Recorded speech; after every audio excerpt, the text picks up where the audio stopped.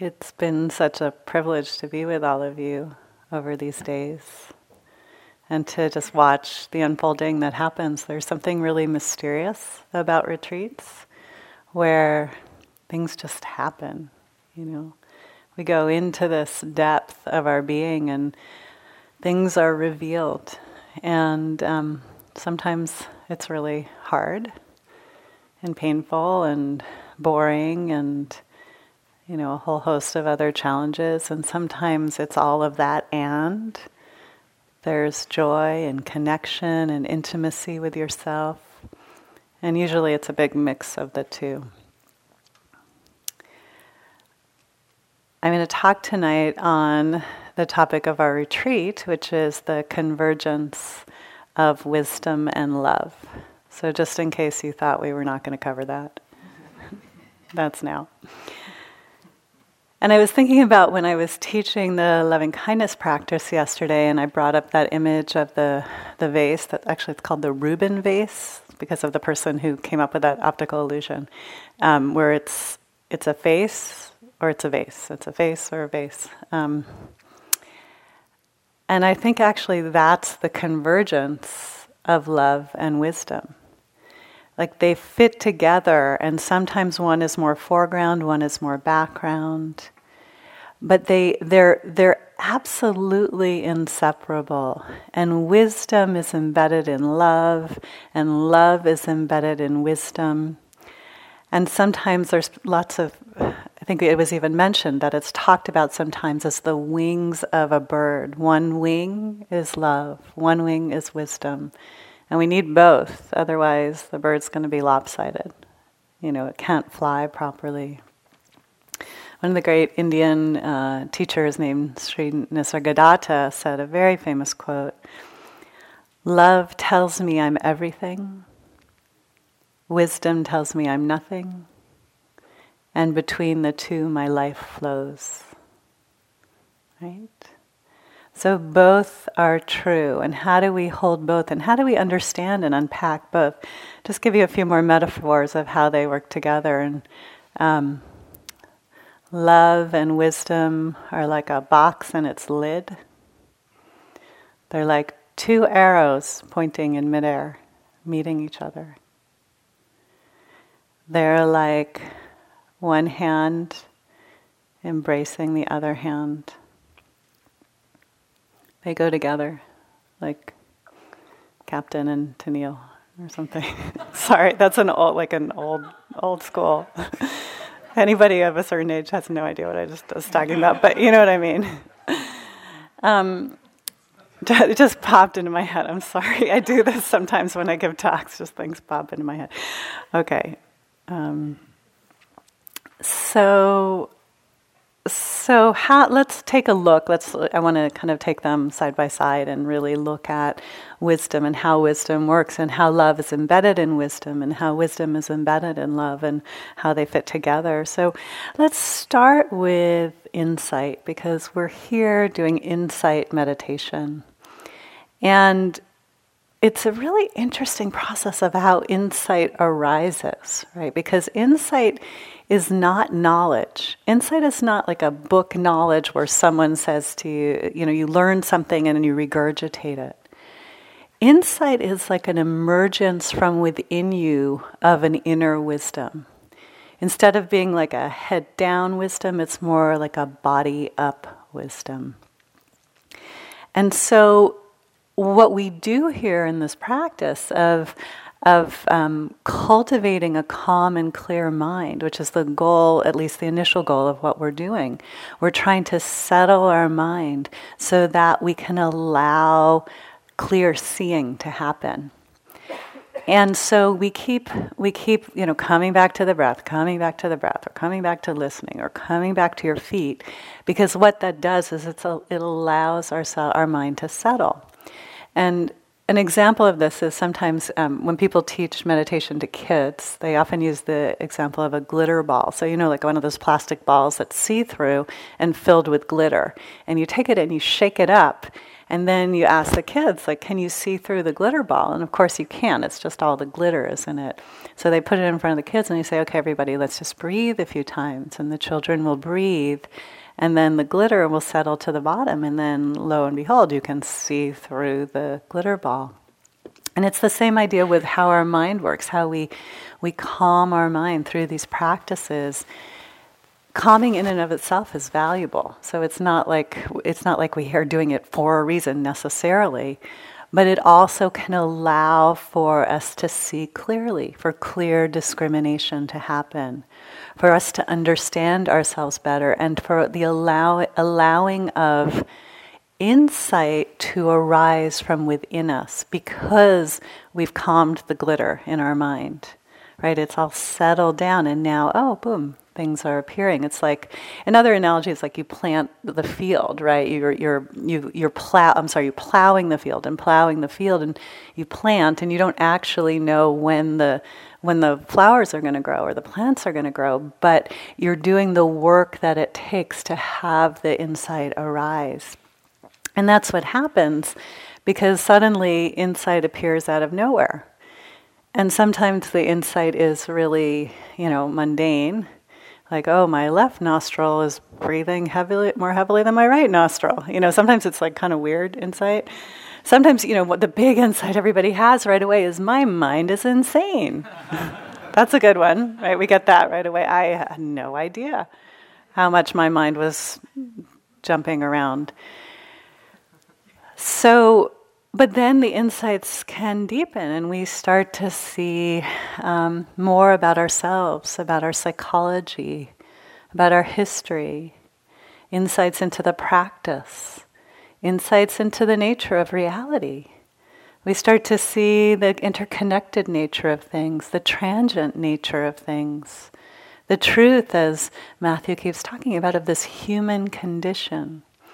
Because we've prepared our mind in such a way that these insights can come. Now, you can't force them, so please don't sit here going, okay, if I just meditate harder, I'm going to have an insight. Doesn't work like that. Believe me, I've tried. It doesn't work that way. It's much more spontaneous. It's much more creating the conditions and allowing this to arise. But then what happens often is we have an insight and then we grab onto it. Oh, great, I finally had an insight. Excellent. And then you start thinking about it and then, that's not helpful either. It's helpful, of course, to reflect a little bit, but I once had a teacher that said sometimes meditation insights can be like tchotchkes that you just put on the wall, right, on a shelf. Tchotchkes are those little crappy figurine kind of things, right? Like we're so proud of our insights. Oh, I had this understanding, but we actually also have to let go of those insights. That we have them, and there's a second component to insight, and all of this is leading to wisdom, is that as we have insight, there's something inside us begins to change. And so there's this cumulative process of seeing ourselves more clearly. And sometimes the insight arises because we talk to a teacher and they help us see something about ourselves. Or sometimes it's something you hear in the talks. And of course, outside of here, there's many ways we have insight, whether it's talking to a friend or reading something. But there's something that happens inside that your heart kind of settles and goes, okay, I get it. There's something here that's true, that's real, that's meaningful. And we feel it, it's different than some knowledge that you can check off. Oh, I've studied this. It's like a deep knowing inside your body.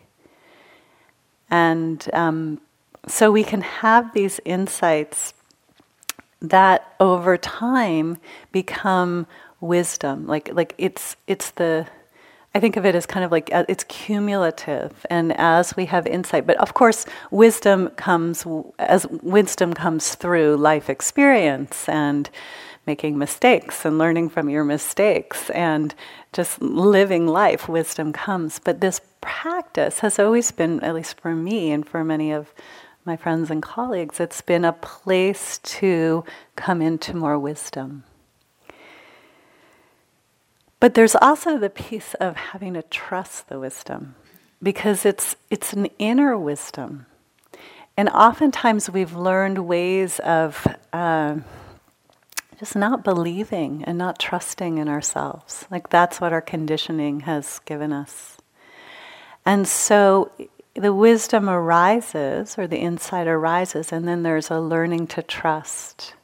And then there's a taking that out into the world and acting from it. And that doesn't always happen all at once, because sometimes in the world we don't act from wisdom, even though we may know better, but we don't always do it. But there's a very mysterious process here. Something's at work where people begin to have more, they become more sensible in a way, like more connected to themselves, more noticing through our meditation practice what leads to harm and what leads away from harm. What brings me more connection, more intimacy with my life and the world? What helps me be more available to my friends and my community and my family? And as you see that, this kind of like wisdom grows. And it's rooted in the awareness practice that we're doing. It's rooted in this awareness practice. Wisdom is embedded in the awareness practice. Awareness itself, we can rest our attention in awareness. We can rest our mind in awareness. And as our mind settles, we open to the nature of reality. And we recognize that all the stories that we carry about ourselves, they're just stories. We begin to see through awareness that we are not our anxiety. We are not our grief. We are not our rage. We are not our jealousy. We are not our confusion. But we're so much greater than that. And as human beings, we have the capacity to find the wisdom that comes from resting our attention, just rest in awareness. And this is something that, as we're practicing here, you're having these moments where you rest in awareness. You have. When you stop and you see those turkeys, oh my gosh, today the turkeys, there are a few people in my group. Do you know what the turkey did? It came to the door where I was teaching in the council house and started pecking at us, like that. And Dana illuminated me. Now I have more wisdom about turkeys. Apparently it saw itself and it was fighting with itself. But we're like that, right? We're kind of like those turkeys pecking at ourselves. It was really incredible, but I have no idea what I was talking about the turkeys. Anyway, so we learn to see, we shift our relationship to the thoughts that get so caught in the I am this and this, something's wrong with me and something's wrong with life, and we begin to have, that's right, that you have these moments. Sometimes when they're looking at the turkey, or when I just walked up here and all of you, there were so many of you just standing, doing kind of a standing meditation, staring out at the beauty. And I don't know what was going on in your mind. Maybe you were sitting there worrying about everything you have to do when you get home or something. But a lot of you looked really peaceful, like you were at rest. That there was something that you were allowing yourself to rest in the spaciousness of the Spirit Rock Hills and of your own inner spaciousness that we're trying to cultivate here. And this is a journey. This is a lifelong journey of stepping more and more into this inner spaciousness, which is embedded in the wisdom, or maybe the wisdom's embedded in the spaciousness. So just to say a little bit about what we've been doing with thoughts, because this is really important, and I think you know it already, but I just want to reiterate. It's the N in rain, the non-identification. That this is where freedom begins to occur when we recognize that our thoughts are just thoughts. That they're not something we have to believe all the time, or our emotions are just emotions. They're weather patterns passing through me. And it's amazing when you have this moment where you're like, oh, there was a thought and it just came and it went. How interesting.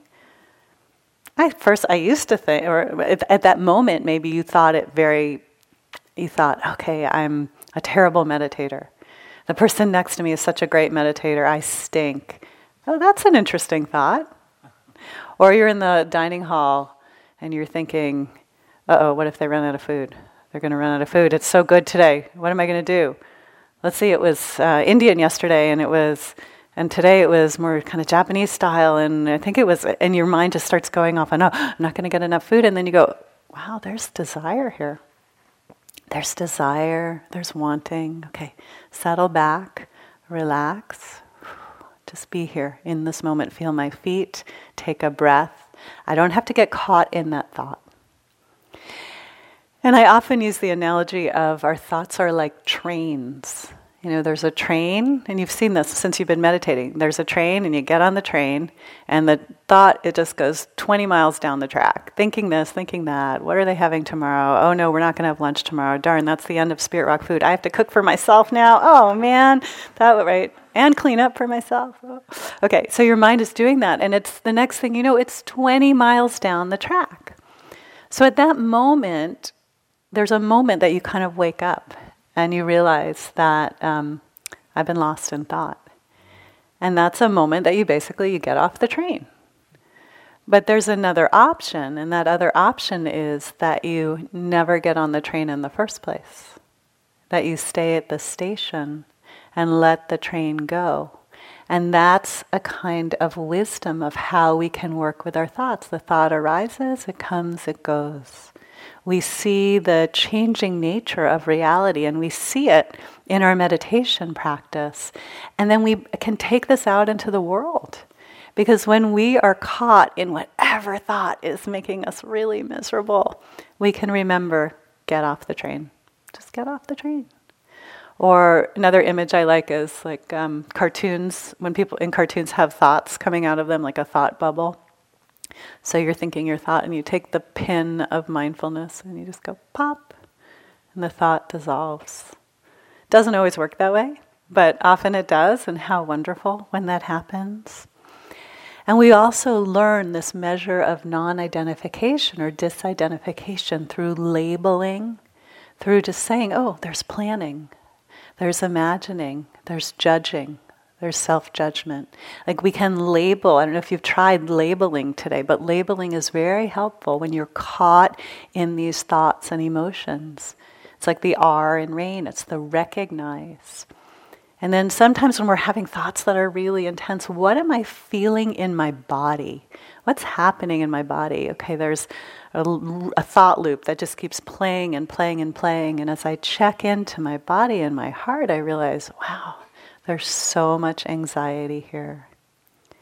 And can I hold this anxiety with compassion? Can I hold this anxiety with compassion and with kindness and with awareness, with a kind attention? And this is our work, and this is the cultivation of this wisdom mind.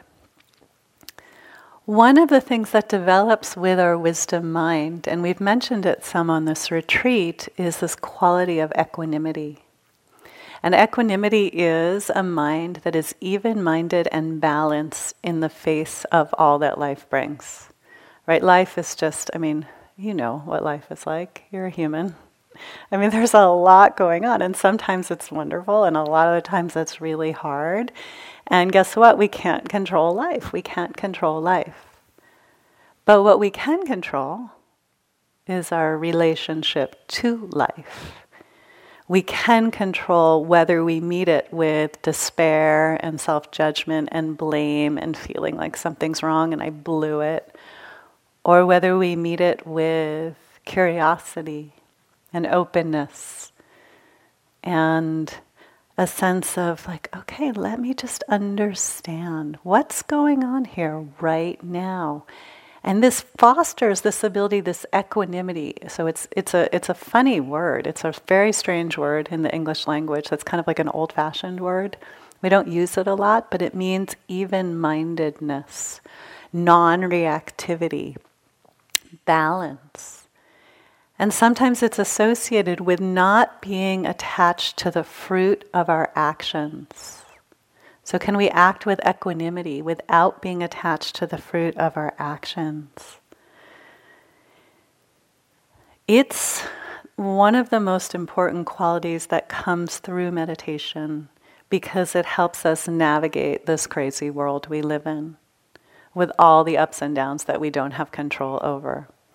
And so when you sit here on your meditation cushion or chair and you have knee pain, and instead of getting up and running out of the hall screaming, you sit there and you feel it and you notice the sensations and you allow yourself to be with what is, you are cultivating equanimity. It's like a natural outcome of this practice. And this equanimity, it's so closely, it's embedded in wisdom, it's part of wisdom. It's not exactly sure how to think about it, but they're close neighbors. So one of my favorite stories that I'll tell, that I've told for a long time, but I think if you just don't tell it for like 5 years, then it's new again, is many of you know I was living in a monastery in what's called Myanmar now, but it was Burma then. I was living as a Buddhist nun in the monastery, and I spent a year doing this and meditating, exactly what we're doing, except all day long, for many, many, many days. And while I was there were a lot of things that I hated. So I didn't really like the food. It was very, very hot at certain times of year. There were tons of snakes and spiders and scorpions and really awful things. And it was hard, and my mind didn't have much equanimity. It was like an absence of equanimity. I was like the opposite, poster child for the opposite of equanimity. That was me. And then there was this period of time where the mosquitoes got really bad. So even though there were all these other giant weird bugs and things, but the mosquitoes got really bad. So I started spending my days designing mosquito traps. So first, this one that I made was pretty good. I took a bucket of lake water, and I waited for the mosquitoes to land on it, and I'd take this other bucket and cover it up, and I'd rush them out of my little hut that I was living in. Pretty good. Then I realized the hut had no screens, so I would cover everything up and close all the windows and cover up there were holes for ventilation. I would cover them with magazines, but then I would start to boil.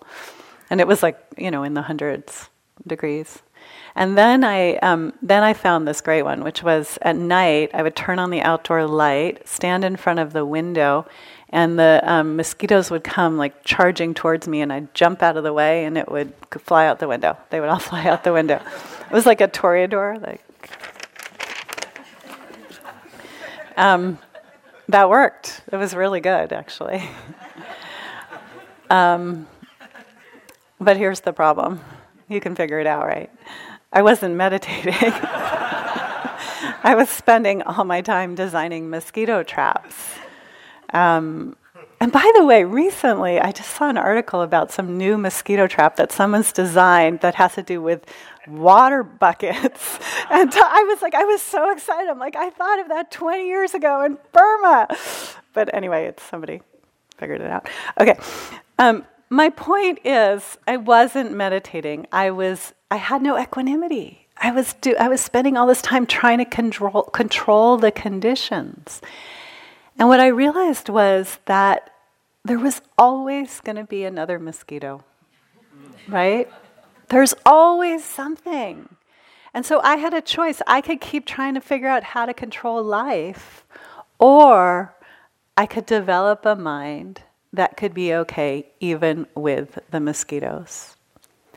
And that was what I chose. And it was, this was a lesson, of course, for life. And something for me that how do we find a way to be okay even in the midst of the challenges of life? And there's so many challenges. But this is the wisdom of equanimity, this even-mindedness. And oftentimes when we're in a place of resting in a spacious awareness, we can hold the full human condition. Our mind is vast enough to let ourselves be in the midst of all the stuff that's happening. That it's not disturbing the innate wakefulness of the mind. That we can just be. We can be okay.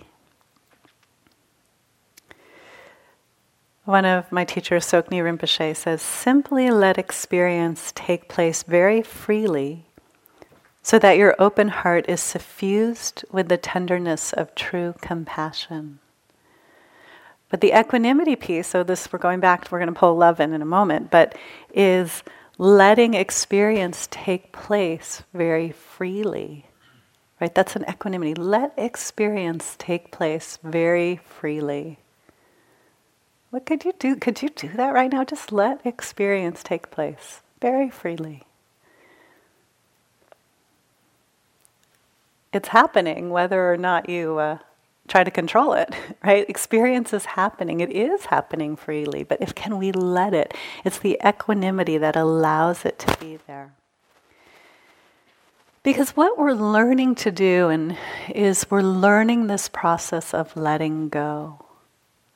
Of letting go, and Matthew's been talking, we've all been talking about it, letting go. When we hold on to something and we suffer, when Dana was in that first retreat and she just wanted the beeping to stop so much and it wouldn't stop, she's holding on, she's rigidifying, she's suffering.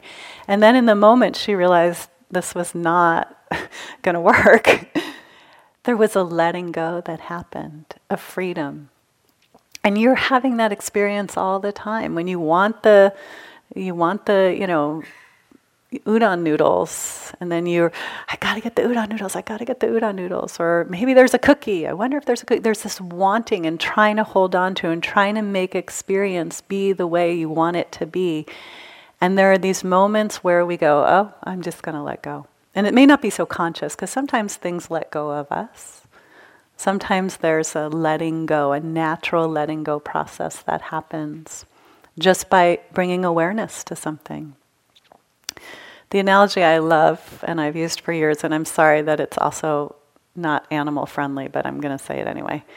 We'll assume, I'll come up with a good ending to it. The way they catch monkeys in Thailand when they want to trap monkeys, some of you have heard this, is they hollow out a coconut. And they make a hole in it the size of the hand of a monkey that can reach in. And they put a banana inside. And so the monkeys reach in, grab the banana, and guess what? They're stuck. And then the coconut's secured to the tree or something, so it can't get away. So what do they have to do to escape, to be free? What do they have to do? Let go of the banana, right. The monkeys somehow don't get it, but guess what? Neither do we. But then I'm going to say that there are many smart monkeys who escape and live gaily in the trees and are all happy and everybody's good. Because it is possible. We grab that banana all the time. And we grab that banana and we don't let go and we suffer, just like that monkey suffers. And then the moment that something makes us let go, or the wisdom kicks in and we realize it and we let go, boom, there is freedom. There is freedom right here and right now. And then Matthew said, well, what is here in the wake of letting go? And he suggested that the answer was love. I think there's a lot of things here in the wake of letting go. There's peace. And wisdom, and awareness. Awareness is here. When we let go, can we let go into the spaciousness of awareness? Can we let go into love? Sometimes one of the places I get tripped up as a parent is when I want my daughter to be a certain way, and it's not the way she wants to be. Can anyone relate? Yeah, right? I mean, it's amazing. It's amazing how much stuff I put on her. Like, you have to be this way. And then I'm grabbing onto the banana because I'm suffering so much because she's just not that way. And I want her to be, and I'm mad, and I try to figure it out and manipulate. Well, maybe if you just do that, then I'll be happy, and then you'll be the way I want you to be. Like an example, some of my students who are here know this, that this happened recently. Like, my daughter may be possibly the only child on the planet who does not like Harry Potter. I know, shocking, right? Your jaw just dropped. She just is not into Harry Potter. And I, for some reason, have grabbed that banana really hard. And I'm like, what do you mean you don't like Harry Potter? Harry Potter is so amazing. Every kid likes Harry Potter. And I just have this, I've like put her in like this adversarial relationship with her that she's got to like Harry Potter. And I think it's my fault because I tried to read it to her when she was little, and it kind of scared her, and that just set it up for failure. But every now and then I'm like, hey, want to try Harry Potter? No. How about the movie? No. It just she and of course, the more I want it, the more she resists, as we all know children do. And but what's happening inside me is there's this like constriction, and there's this sense that there's something wrong, and it needs to be a certain way, and if only she would be this way, then I will be happy. And so my practice is to settle back and allow myself to just be aware of the contraction and aware of the need and the story that I carry. And as I do that, I begin to soften and just settle a little bit and let go of this particular banana. And then the more I do that, the more I realize how absurd it is that I need her to do this thing. And particularly this thing, it's not a big deal in any way. But I settle back, and guess what happens? I see her more clearly. Love flows in. So maybe Matthew's right. That's the answer. Love flows in the wake of letting go. But love and wisdom and connection, and I see her for who she is instead of who I want her to be. And this is what I feel like I do all day long as a parent.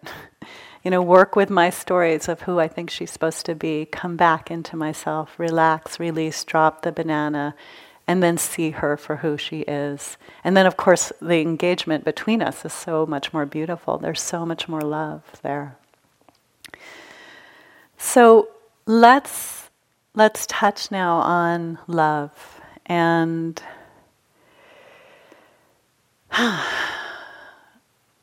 so this convergence of wisdom, which I've been talking about, and then love. And we've been doing the practices that cultivate more love, this practice of loving kindness. And as I suggested also, the other day, I said, embedded in mindfulness is love. Some people say it's a kind attention. This willingness to pay attention. One of our colleagues, Marvin Belzer, he'll say, I think love is simply the willingness to pay attention. And so with love, so in the mindfulness, there can be a sweetness and a connection that's cultivated. And then we can deliberately cultivate love, right? And as I think you'll see, there's wisdom within the love itself. So for some of us, we start with the doorway of learning to love ourselves. And that's a really hard one for most people. And we've been there, Dana was talking about the way we've sort of been enculturated to forget and disconnect from our own basic goodness, And so, and the culture just reinforces it, and our upbringing reinforces it. And many, many people that I meet over the years, so many people struggle with this absence of self-love. And it's actually not wise. Not loving yourself is not wise, or loving yourself is wise. It's not your fault, by the way, because if you suddenly, I'm not wise because I don't love myself. No, you have habitual reminders and habitual conditioning that teaches you to be self-judgmental and self-critical. And everybody, so many people struggle with, I'll just read you this quote. This is a quote from the comedian Amy Poehler, who was on Saturday Night Live for many years and does many other things. She says, "I wish I could tell you that being on television or having a nice picture in a magazine suddenly washes away all those thoughts of self-judgment, but it really doesn't. I wish I were taller or had leaner hands or a less crazy smile. I don't like my legs especially. I used to have a terrific flat stomach, but now it's kind of blown out after 2 giant babies used it as a short-term apartment." But when Amy Poehler, someone that amazingly talented, and the icons of the culture, people are struggling with this self-hatred, and so we come into mindfulness practice and kindness practice, and we begin to work this place. And we saw how when we tried to do loving kindness, how hard it was to do it for ourselves. That we can do it for everyone the whole world over, but not for me. And that's really, really rough and kind of a sorry state of affairs, but it's what most people experience. There's a concept called self-compassion, and self-compassion, which Kristen Neff and Chris Germer, she's a researcher at the University of Texas, and he's a psychologist in Massachusetts. Many of you are familiar with mindful self-compassion. And they define self-compassion as not being self-esteem, not like building yourself up to make you feel good, not saying, good job, like parents do to kids all the time these days, right?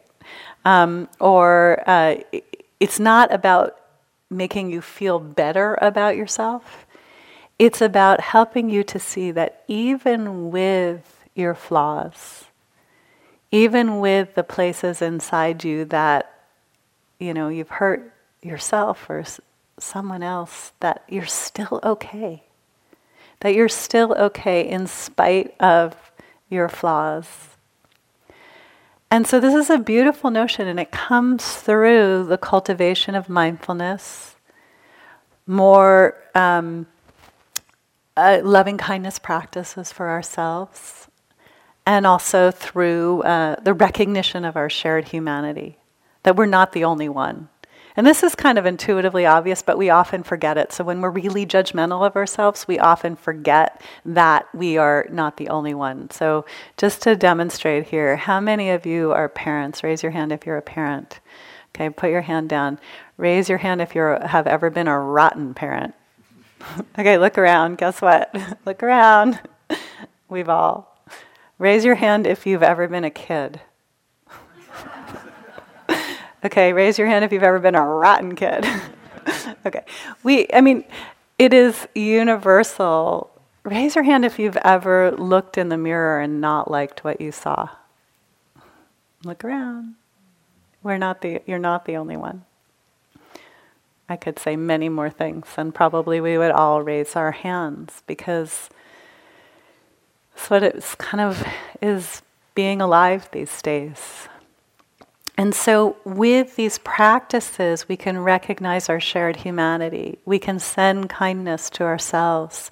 We can shift the way that we relate to ourselves so there's more love here.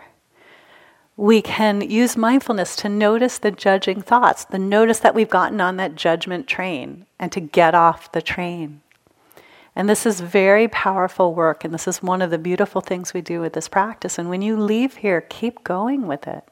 When you leave here, keep practicing compassion for yourself. And maybe it's not really possible for a while, and for some people it's not, even for a long time. I had one teacher who said that it was impossible for her to find anyone to send kindness to until she realized she could send it to her stuffed animal. Whatever works. So we bring this kindness, and we begin to shift the level of kindness in our being. And we stop being so harsh on ourselves. Here's a story. A man observed a woman in the grocery store with a 3-year-old girl in her basket. As they passed the cookie section, the little girl asked for cookies, and her mother told her no. The little girl immediately began to whine and fuss, and the mother said quietly, "Now, Monica, we just have half the aisles left to go through. Don't be upset. It won't be long now." Soon they came to the candy aisle, and the little girl began to shout for candy. When she told she couldn't have it, she began to cry, and the mother said, "There, there, Monica, don't cry. Only 2 more aisles to go, and then we'll be checking out." At the checkout stand, she wanted gum. She burst into a tantrum. The mother said serenely, "Monica, we'll be through the checkout in 5 minutes. Then you can go home and have a nice nap." The man followed them out to the parking lot and stopped the woman to compliment her. "I couldn't help noticing how patient you were with little Monica," he began. The mother replied, "What are you talking about? I'm Monica. My little girl's name is Tammy."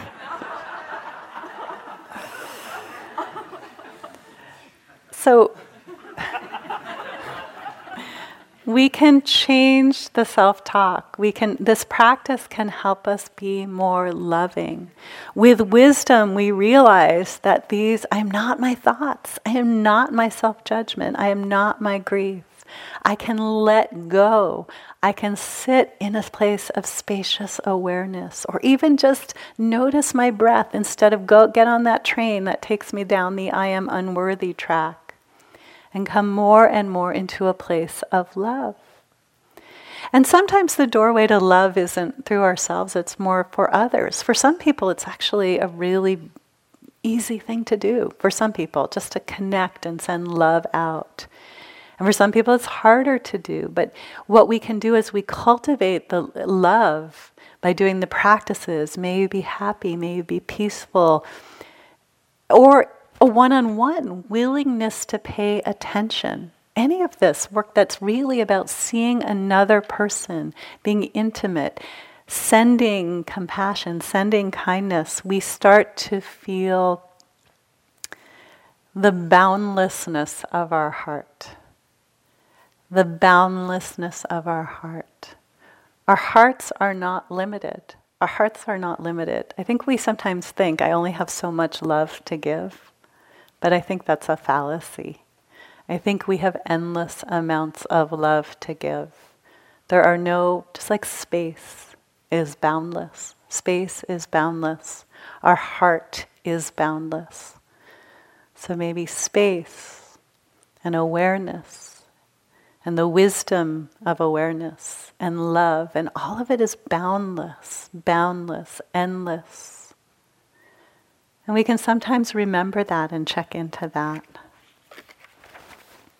Conditional love is not boundless. Love where you're expecting something from someone else, or you need them to be a certain way, that's not boundless. But there is a deep letting go and letting be in the face of another human being that we can perceive as love. And as we keep showing up for ourselves or for other people, we develop this capacity to love. And we recognize the wisdom of this capacity. And as I said earlier, when I was talking about seeing my daughter more fully, it's like there's an opening of love that's kind of inexpressible. It's just, wow, you are who you are, and I see you, and I am letting you be you. And this is a profound connection and intimacy that happens. And then she makes space for me to be me.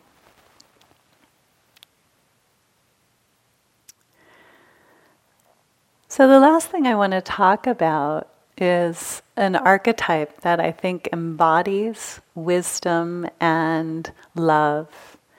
And that is a Buddhist archetype of the Bodhisattva. And the Bodhisattva is a being who is dedicated to waking up, or their own spiritual development, or understanding themselves and waking up for the sake of all beings. So it's this incredible, incredible archetype of vision and commitment of a way to live in the world. And so Bodhi just means awake, and Sattva means being. And I also see it as the Bodhisattva is something that one could kind of commit to. I mean, you don't have to call it a Bodhisattva. Some of you really may be drawn to the idea of a Bodhisattva. Wow, could I be this? Could I make this commitment to waking up? To the merging of love and wisdom, to living a life of love and wisdom, having the wisdom of understanding self and letting go and disidentification and opening to reality. And then out of that, the love, the service comes. This is the Bodhisattva ideal. Oops. That's weird. Okay. It's an expression of our deepest aspiration to wake up with everyone else. To live a life of wisdom and compassion, to awaken together, to live a fearless and committed life. It can sound very lofty, like, oh, well, that's, like it's an archetype, I keep calling it, but I think there's something that we can relate to, kind of more of an ordinary bodhisattva.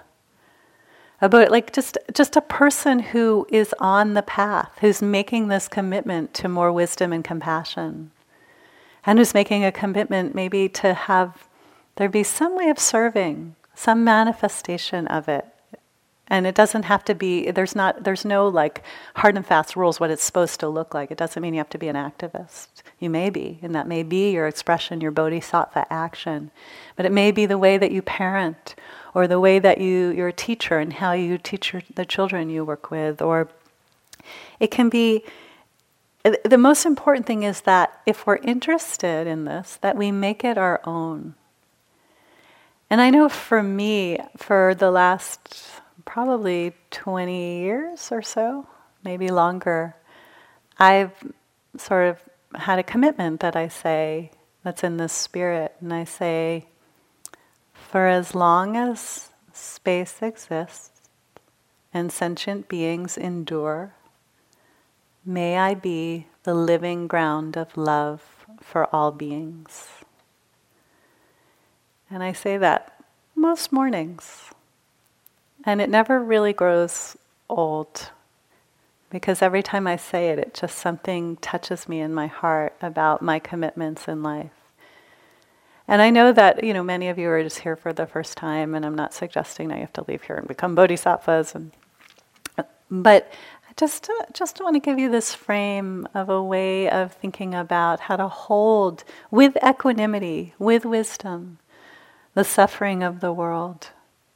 That we can practice equanimity and letting go and accepting reality as it is, but also working for change from a place of clear seeing, from a place of love. Alice Walker has that book with that great title, You Can Save What You Love. So important. So finding a way of expressing this congruence, this merging of wisdom and love, whether it's how we lead our lives with integrity, whether it's service that we do, whether it's our commitment to our meditation practice, all of this can be a way that our practice unfolds. And I just want to remind you, especially for those of you who are just starting out, it's a living process. It's not like you come on one retreat, you get it, and you go home. That's it. It's our lives, right? Once you've sort of like opened up and taken a little step, there's a lot to explore in the service of more wisdom and more love. And wow, life gets pretty amazing because we connect more and more to these places of spaciousness and wisdom and equanimity and joy, gentleness and humility and fearlessness and hope. And these are the fruits of the work that we're doing here. And this is something that it's available to every single one of us. So I just want to end with one of my favorite poems from Diane Ackerman. the naturalist and writer. She writes, it's called School Prayer. In the name of the daybreak and the eyelids of morning and the wayfaring moon and the night when it departs, I swear I will not dishonor my soul with hatred, but offer myself humbly as a guardian of nature, as a healer of misery, as a messenger of wonder, as an architect of peace. In the name of the sun and its mirrors and the day that embraces it, and the uttermost night, and the plants bursting with seeds, and the crowning seasons, I will honor all life, wherever and in whatever form it may dwell, on earth, my home, and in the mansions of the stars. This is an expression of love, of wisdom, of bodhisattvaness, of hope. So let's just take a moment to connect into ourselves.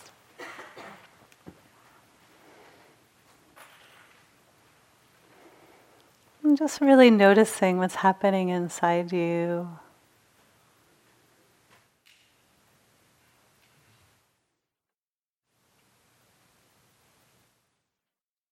I just want to say, and I just want you to kind of sit with this, that wherever it is that you are suffering, you can cultivate the capacity to be with yourself. That you can hold yourself in love and wisdom, with awareness. It's available to you. As I say that, notice what happens inside you.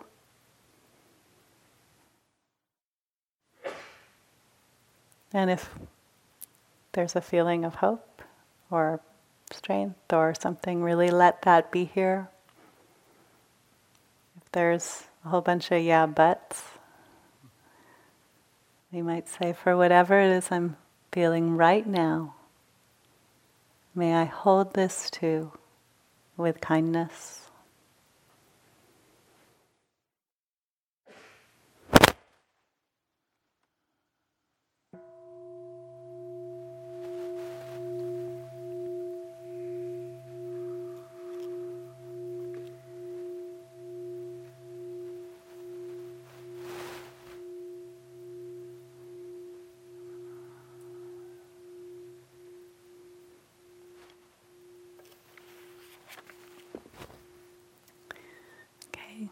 That's it.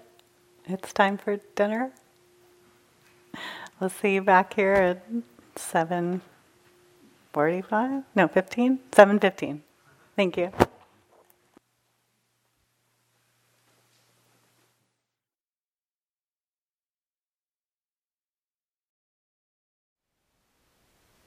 Thank you for listening. To learn how you can support the teachers and Dharma Seed, please visit dharmaseed.org/donate.